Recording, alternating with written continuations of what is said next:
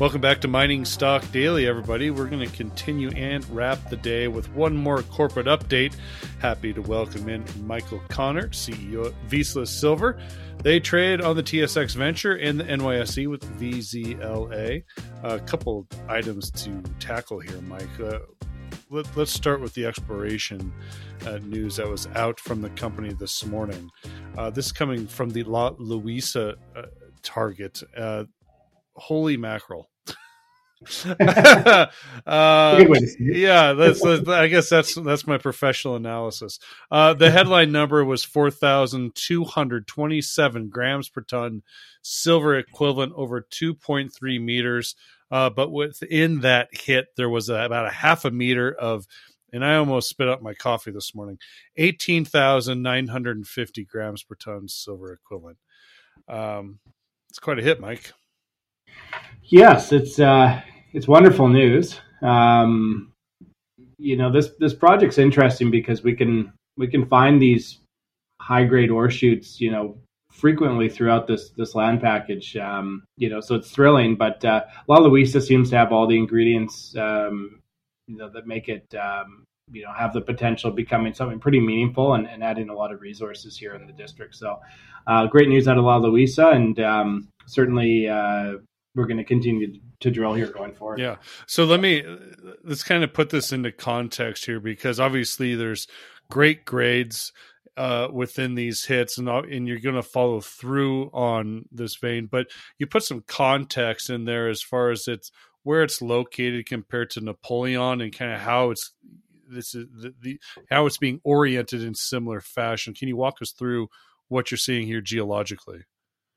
Yeah, absolutely. So it's about 500 meters to the west of Napoleon. It runs in a relatively similar orientation, kind of northwest, south there, and it seems to have a pretty nice strike length here, certainly over half a kilometer to start, and some early drilling here.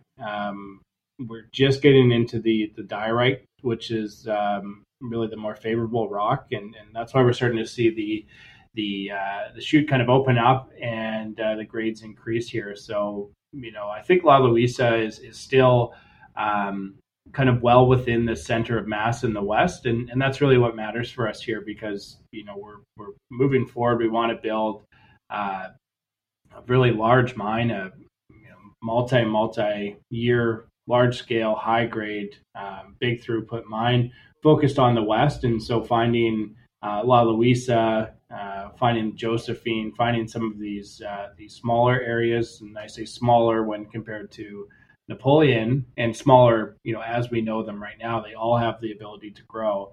I think just plays into the idea that this is going to be one of these very long-lived, high-grade underground silver mines in the west here of the project. But of course, that's just such a small portion of the overall district that we have to explore. So we're certainly not done yet, and we're really just getting started here. Where does this sit compared to Kapala for you in terms of excitement? I remember when you first hit Kapala, it really was a huge, not necessarily a game changer, but you spent a lot of time focusing on that. And this, actually seeing these hits, kind of remind me of this, back when you first hit Kapala. Yeah, it certainly has that potential to grow into something that meaningful. But Kapala still has my heart. It was a game changer for us when we discovered Kapala, and so I think every vein in the district has a lot of work to do to achieve the same that Kapala did for us. I mean, we basically doubled. We added over 100 million ounces of silver equivalent in less than a year of drilling. I don't know any other company that's ever done that.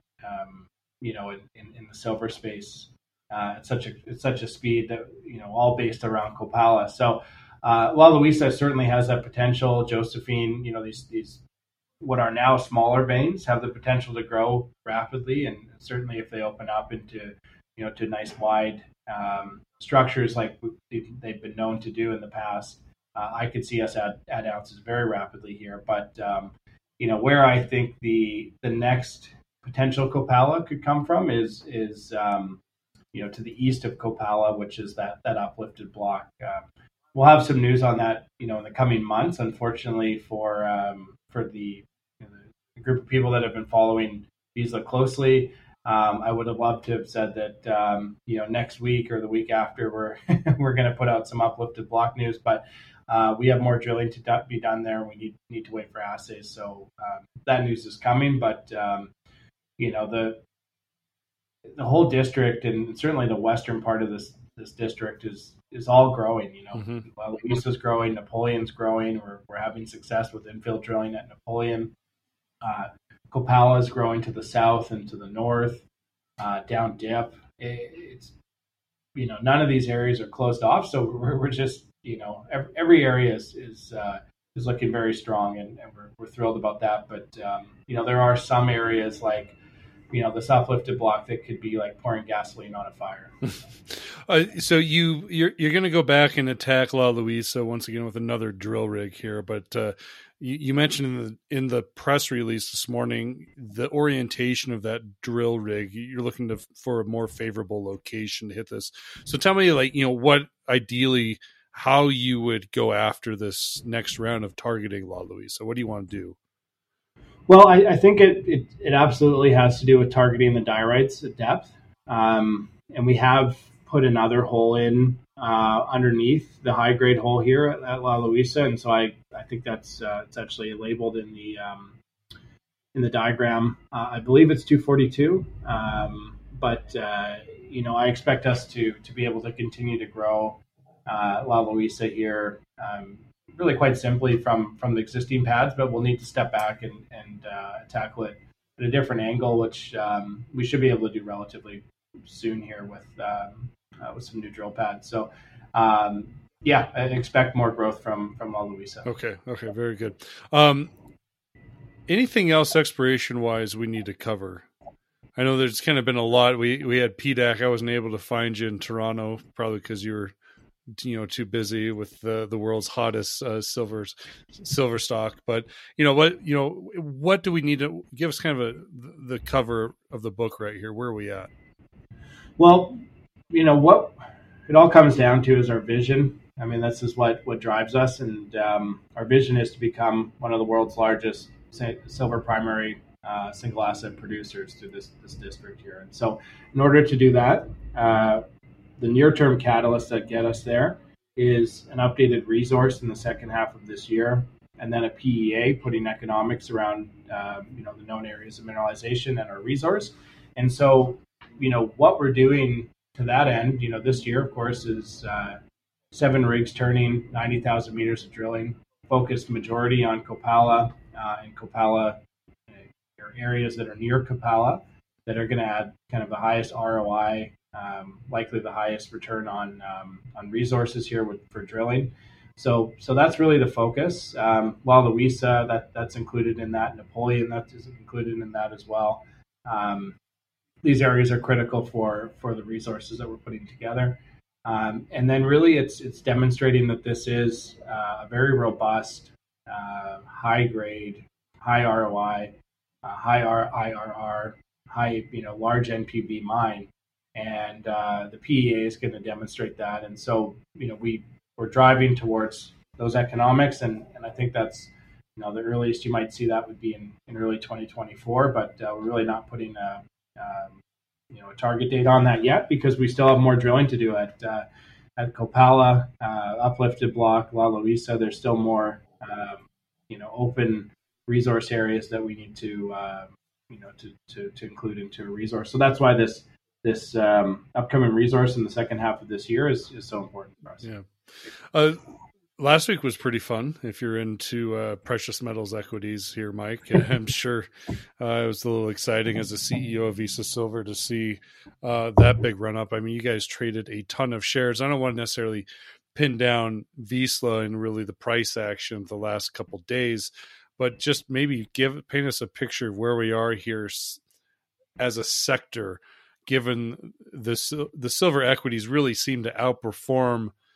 You saw gold outperform, then you saw silver equities, then maybe silver, and then the gold equities. I mean, it was kind of all over the place here. But in my mind, watching the price action on Friday, I could hardly turn off my computer because every 15 minutes was something happening. But really, it seemed like some of the well-established silver juniors were catching enormous bids. They were trading a bunch of volume. What was happening? What kind of conversations were you having? Investor calls, banker calls, whatever. What was going on? Well, one thing's for sure, and that's that most investors have a problem, and the problem is that they're massively underweight equities that relate to precious metals, whether it be silver or gold. Mercer has come out and suggested that all their portfolios have a certain weighting. I think it's a 5% weighting to gold.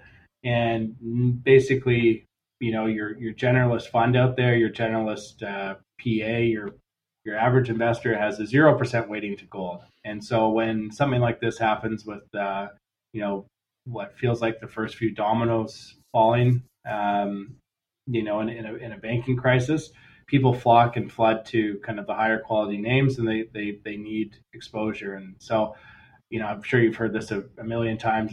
It's like putting the contents of Hoover Dam through a garden hose. It's like pouring a pitcher in a shot glass. Any of these analogies are true, but there really is such a small group of investable companies, in the precious metal space that offer kind of both quality and torque. And I'm very fortunate that Vizsla is one of those. But, a lot of that price action had to do, of course, with it getting added to the SILJ, which is, huge for us.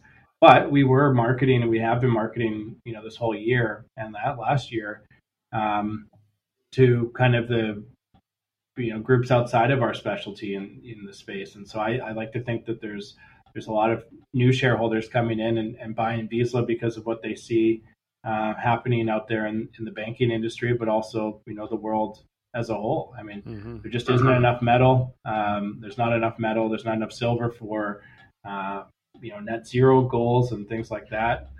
And there certainly is a massive underweighting for most investors in the precious metal space. And I think Vizsla is going to be the benefactor of that. Do you have any data or sense of where majority of that trading was coming from, whether it was from the Canadian listing or from the NYSE listing?